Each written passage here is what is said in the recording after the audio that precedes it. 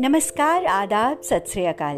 मैं हूं आपकी होस्ट और दोस्त सोना उनियाल, जो हर बार लेकर आती है एक नए संदेश के साथ एक नई कविता।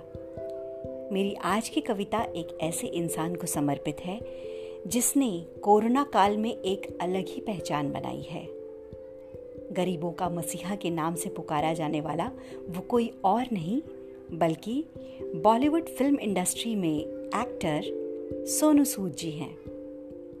कोरोना के समय में एक विश्वसनीय पहचान बनाने के अलावा सेवा भाव और सेवा भक्ति की जो मिसाल उन्होंने पेश की है वो काबिले तारीफ है। आइए सुनते हैं उन्हीं को समर्पित मेरी आज की कविता, सोनू सूद भाई।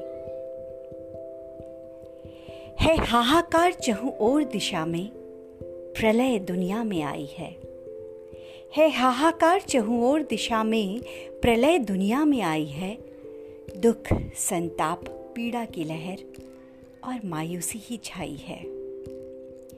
कोरोना ने विकट स्थिति अब संसार में बनाई है।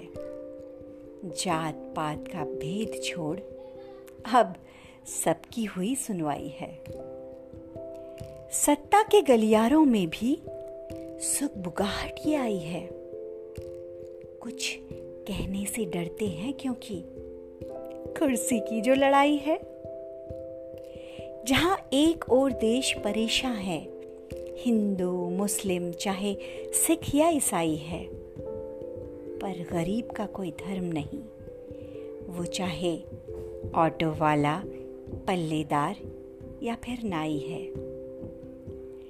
राष्ट्र के एक तबके में से बड़ी मार मजदूर ने खाई है। निकल पड़ा बेजार सड़क पर, घर के लिए उसने जोड़ी पाई पाई है।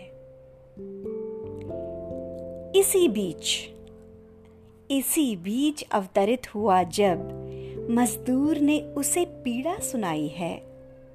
वो गरीबों का मसीहा बन के आया, हमारा सोनू सूद भाई है। दुनिया के लिए मिसाल बन तुमने मानवता की सीख सिखाई है। हे धरती पुत्र, तुमको नमन मेरा, तुमने जो दया दृष्टि दिखाई है। धरती पुत्र, तुमको नमन मेरा, तुमने जो दया दृष्टि दिखाई है। धन्यवाद।